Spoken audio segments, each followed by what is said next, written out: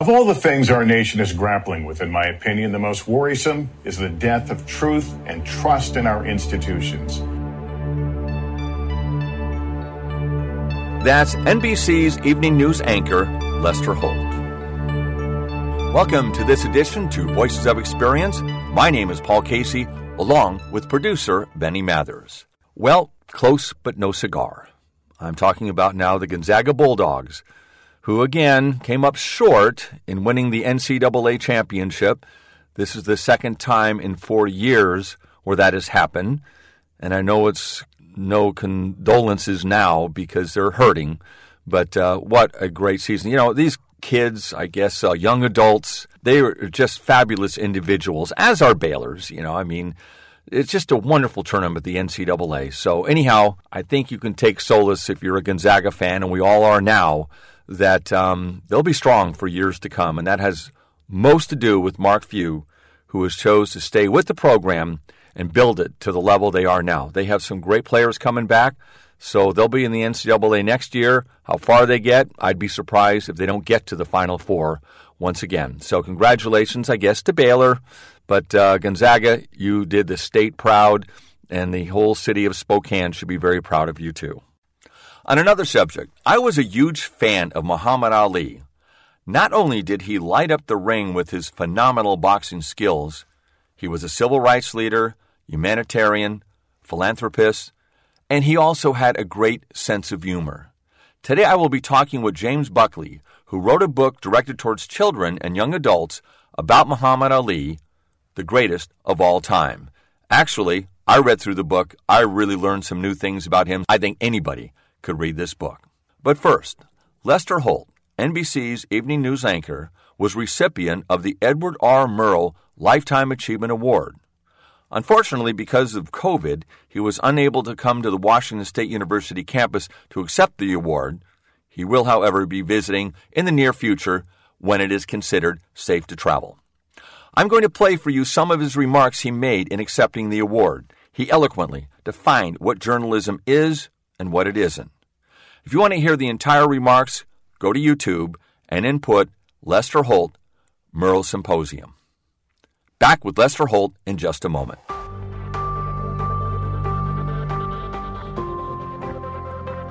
You're listening to Voices of Experience with Paul Casey. Visit voicesofexperience.com and take a 5-minute self-employment quiz. That's voicesofexperience.com.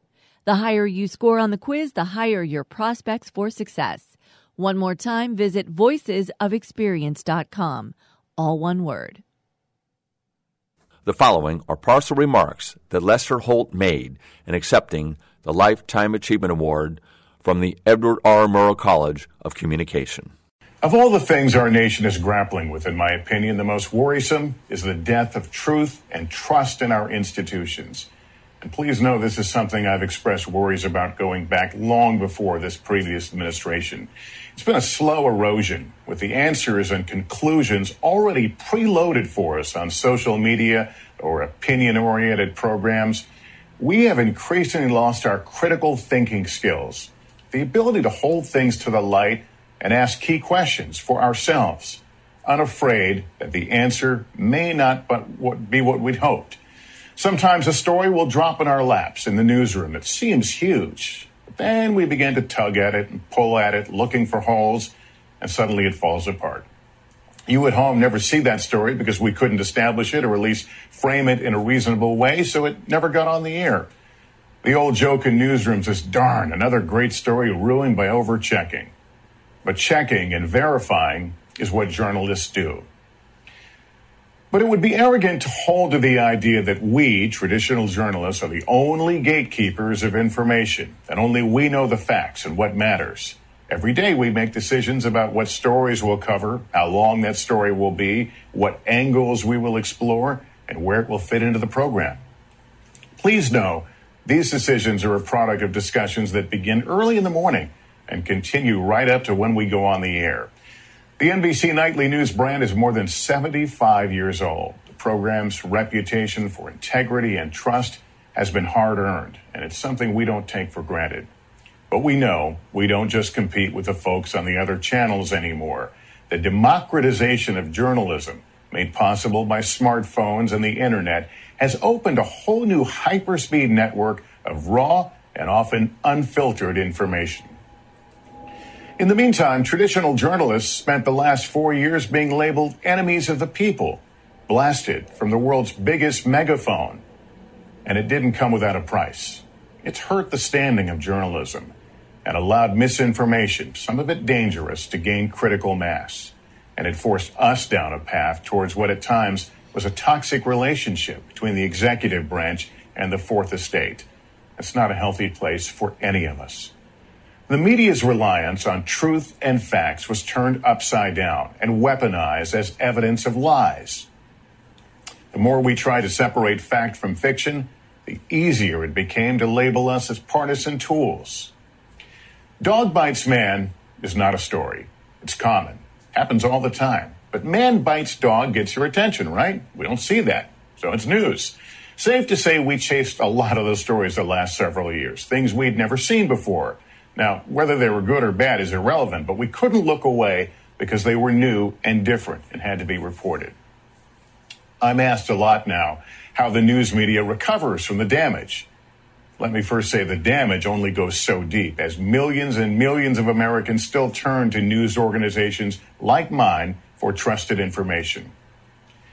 The unprecedented attacks on the press in this period, I'm sure, will fill plenty of books and be studied in classrooms, maybe even here. But I have a few early observations I'll share about where this moment brings us and what we can learn. Number one is, I think it's become clearer that fairness is overrated. Well, before you run off and tweet that headline, let me explain a bit. The idea that we should always give two sides equal weight and merit does not reflect the world we find ourselves in. That the sun sets in the west is a fact. Any contrary view does not deserve our time or attention. Now, I know recent events assure that you won't have to look far to find more current and relevant examples. I think you get my point. Decisions to not give unsupported arguments equal time are not a dereliction of journalistic responsibility or some kind of agenda. In fact, it's just the opposite. Providing an open platform for misinformation, for anyone to come say whatever they want, especially when issues of public health and safety are at stake, can be quite dangerous. Our duty is to be fair to the truth.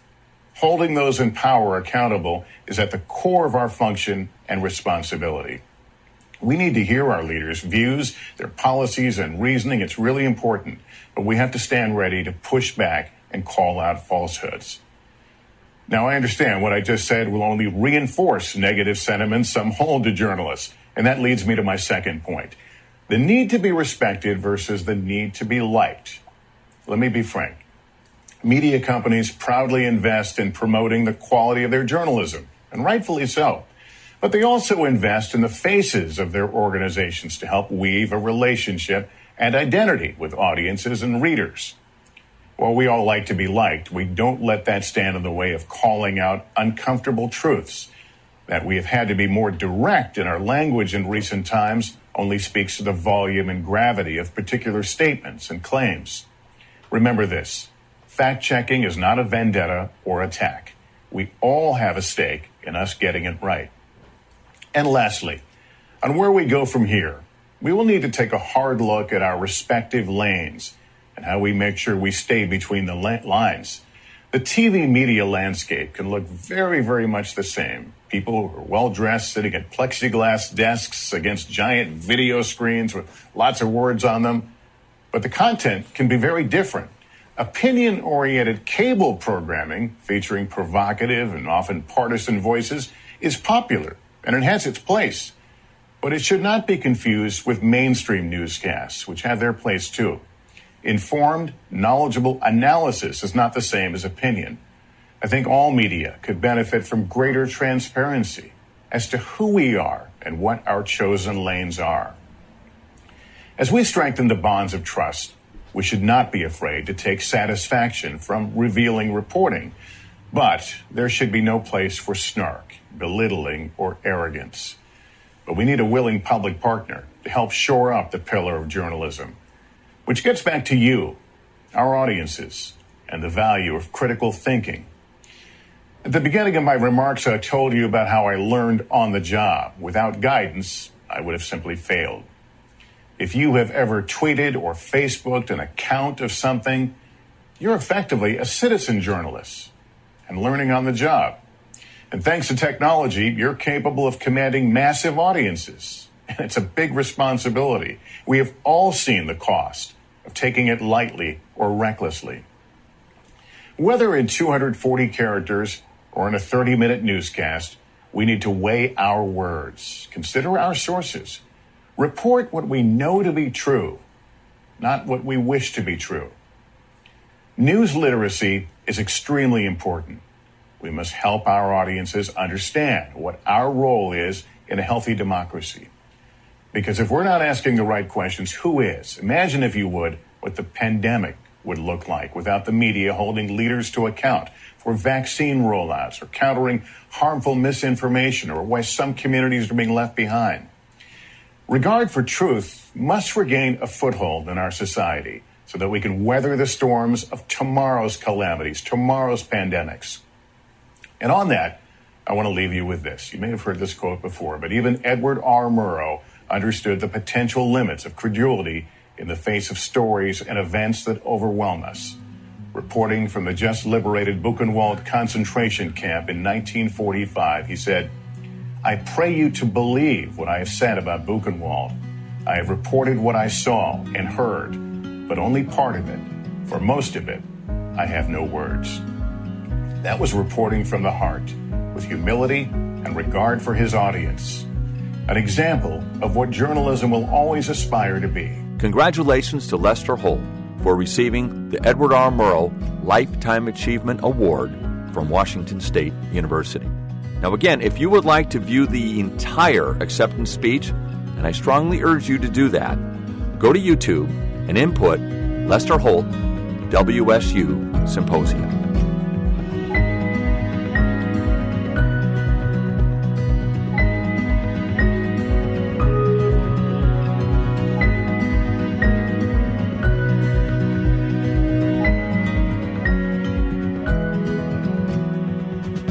Are you thinking about self-employment? Visit Amazon or order a book called Pre-Flight Checklist. Is self-employment for you? Pre-Flight addresses 8 myths surrounding self-employment and includes a self-employment quiz. The higher you score, the higher your prospects for success. Visit Amazon Books and input Pre-Flight Checklist. That's Pre-Flight Checklist. James Buckley Jr. has joined me, and he is the author of a book called Muhammad Ali, the Greatest of All Time. Now, is he the greatest of all time? Maybe, maybe not. However, he's up there, and I'm a big fan of Muhammad Ali, and I have been since early in his career when I was very young in the mid-1960s. Not so much for his boxing, but he was pretty special there too. And I remember when he came into the ring, everybody noticed just, his float like a butterfly, sting like a bee. That's exactly who he was. But what was most impressive about him is that he had such a huge following in the United States. That was very special. However, he had a huge following around the world. He had to be probably one of the most popular American during the 1960s and 70s and into the 80s probably. An incredible guy. And a wonderful sense of humor. Go see some of his videos on YouTube. He was just a very special guy. One thing I want to call out, if you're a fan of 60 Minutes, Google Ed Bradley 60 Minutes interview with Muhammad Ali. He pulls a joke on him that one of the funniest things I've ever seen. Okay, I'm getting carried away. Let's get to the interview. And again, this is James Buckley, who wrote this book about Muhammad Ali. What is it about this book about Muhammad Ali that you think is so important that people read it? Well, Muhammad Ali is clearly one of the key figures in American life, and the Show Me History series is designed to introduce people like Ali to younger readers using the very popular graphic nonfiction or comic book format. Ali's story touches on so many areas of American life, from sports and activism and social justice and faith and race. He's really just a seminal figure, and he's really someone we think that young people should learn more about. And it was just a treat for me to be able to tell his story. Who would be the target of this book? These books are aimed for reading level at basically 8 and up, but we think that it's an accessible story that really anyone can read at any age. As I said, the graphic novel format has really become enormously popular in publishing, especially with younger readers, and more accepted by teachers and librarians and parents as the quality of the stories and the type of illustrations. Andy Duggan is the artist for this book. He did a great job.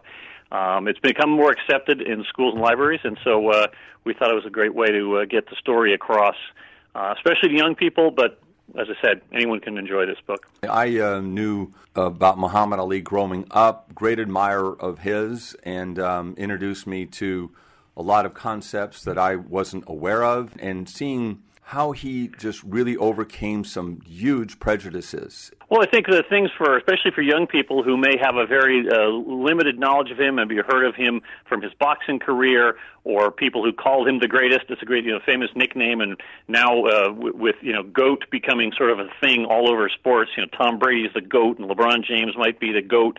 Well, Muhammad Ali was the first one to really take on that title, and so it's in the news. So by telling his story and going deeper into his life, how he got started in boxing, so kids are able to relate to his struggles as a youth in the segregated South, and then going through becoming a boxer, and then dealing with racism as he grew up through the boxing game, and then his big decision to convert to Islam, and how that affected his life. And so there's a lot of good parallels to what's happening in the world today that happened through his life, his struggles with prejudice, as you said, his struggles with converting to Islam and how people felt about that. So much of what's happening in the world today in the last year or two with Black Lives Matter and the social justice movement, especially in relation to athletics, can be traced directly to Ali. So by telling his story, we help young readers understand the context of what's happening in the world around them right now. Yeah, one of the major steps that he took in the late 1960s was avoiding the draft, not avoiding it, but refusing to be drafted for the Vietnam War. And I just remember as a young kid at the time, I remember vividly him saying, I will not go 10,000 miles to murder and kill people I've never met. And it was like, It was so simple, it was kind of like jarring, and it really changed my attitude about future wars. Of course, we've gotten into since. But that was a major moment. It was, and I think the thing about his story is that when he refused the draft in 1967, he was stripped of his title. He had to give up so much, some of the prime years of his boxing career, an enormous amount of money, a lot of personal sacrifice, obviously all of the criticism he took in the press.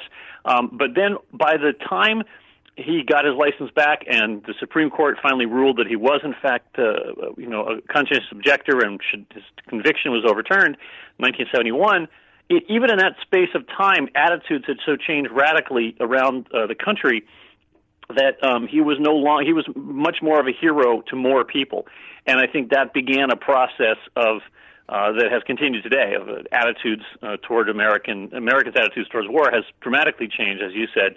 And a lot of it, I think, can be traced to the 60s movement, but with Ali as one of the real, strong voices at the front of that movement.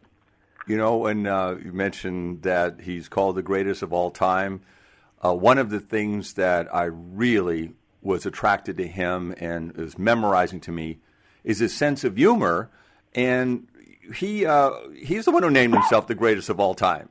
I'm the greatest. Yeah, I am the greatest. I am the greatest. Yeah, Ali was a real showman. I mean, one of the great things about him not only was his physical skill spectacular, and he was the fastest boxer ever, but he understood very early on that it's very much of a business. It's very much of an activity that has to drive an audience. And he was inspired by the famous wrestler Gorgeous George, and using his own personal, magnetism and personality, understood that if he could perform and attract attention through his words, through his actions, through his attitudes, that more people would come to watch the fights, and he would make more money, and he'd be more popular. That's and nothing wrong with that. But that was just something that wasn't done to the extent he did it. He took it to a new level that we're still seeing today in sports media, and how players have their own brands now. Players have their own clothing lines.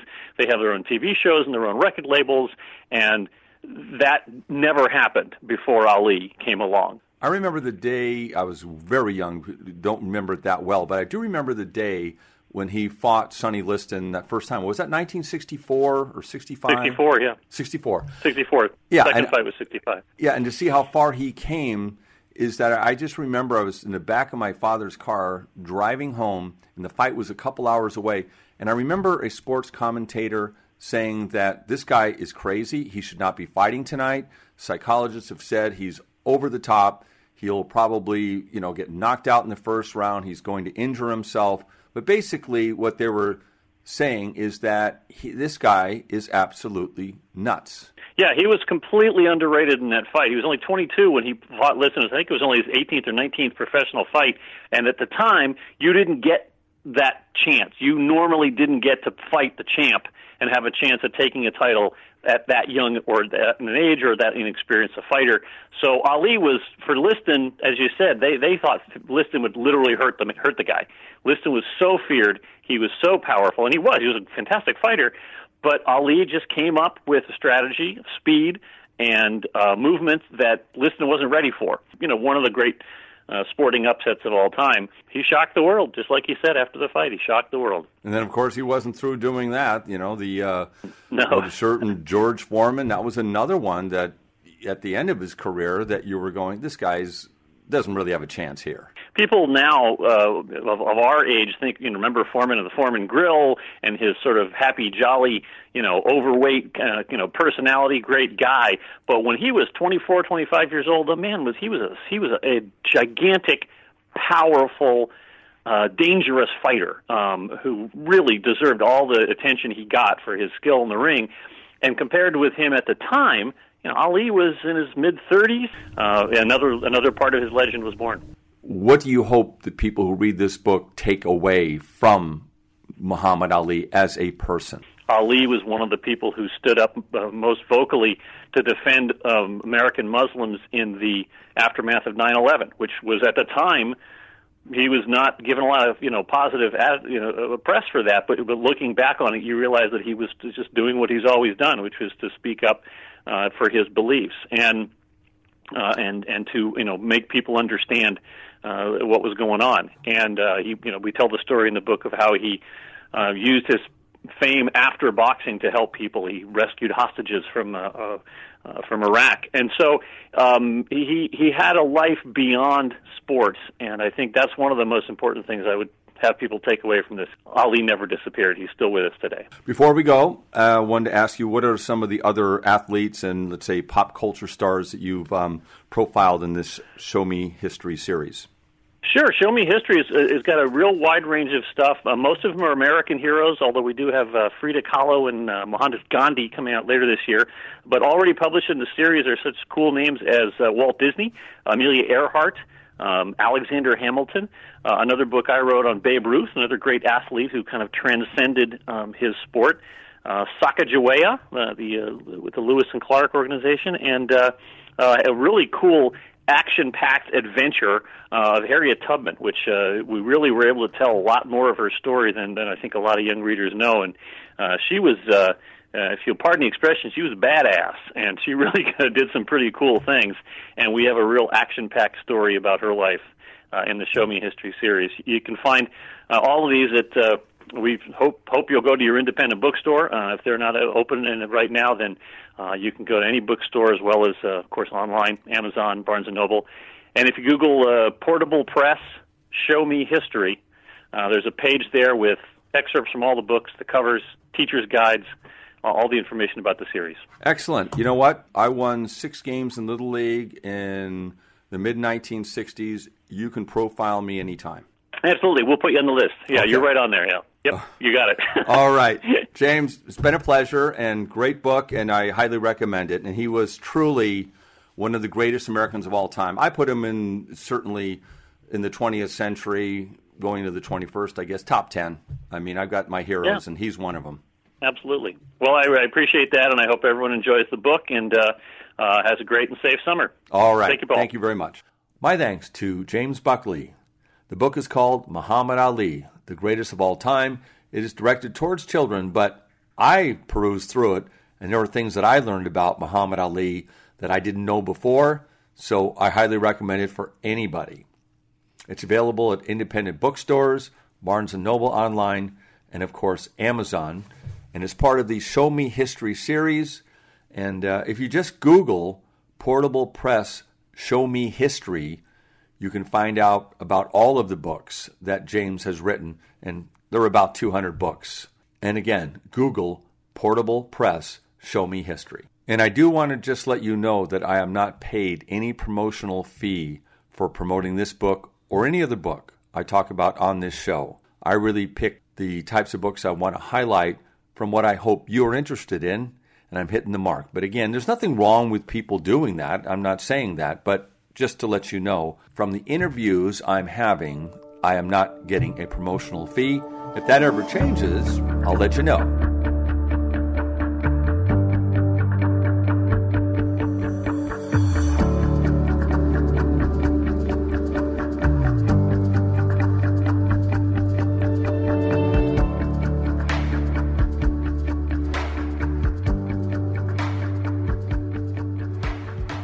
Well, that's all the time we have for this edition to Voices of Experience.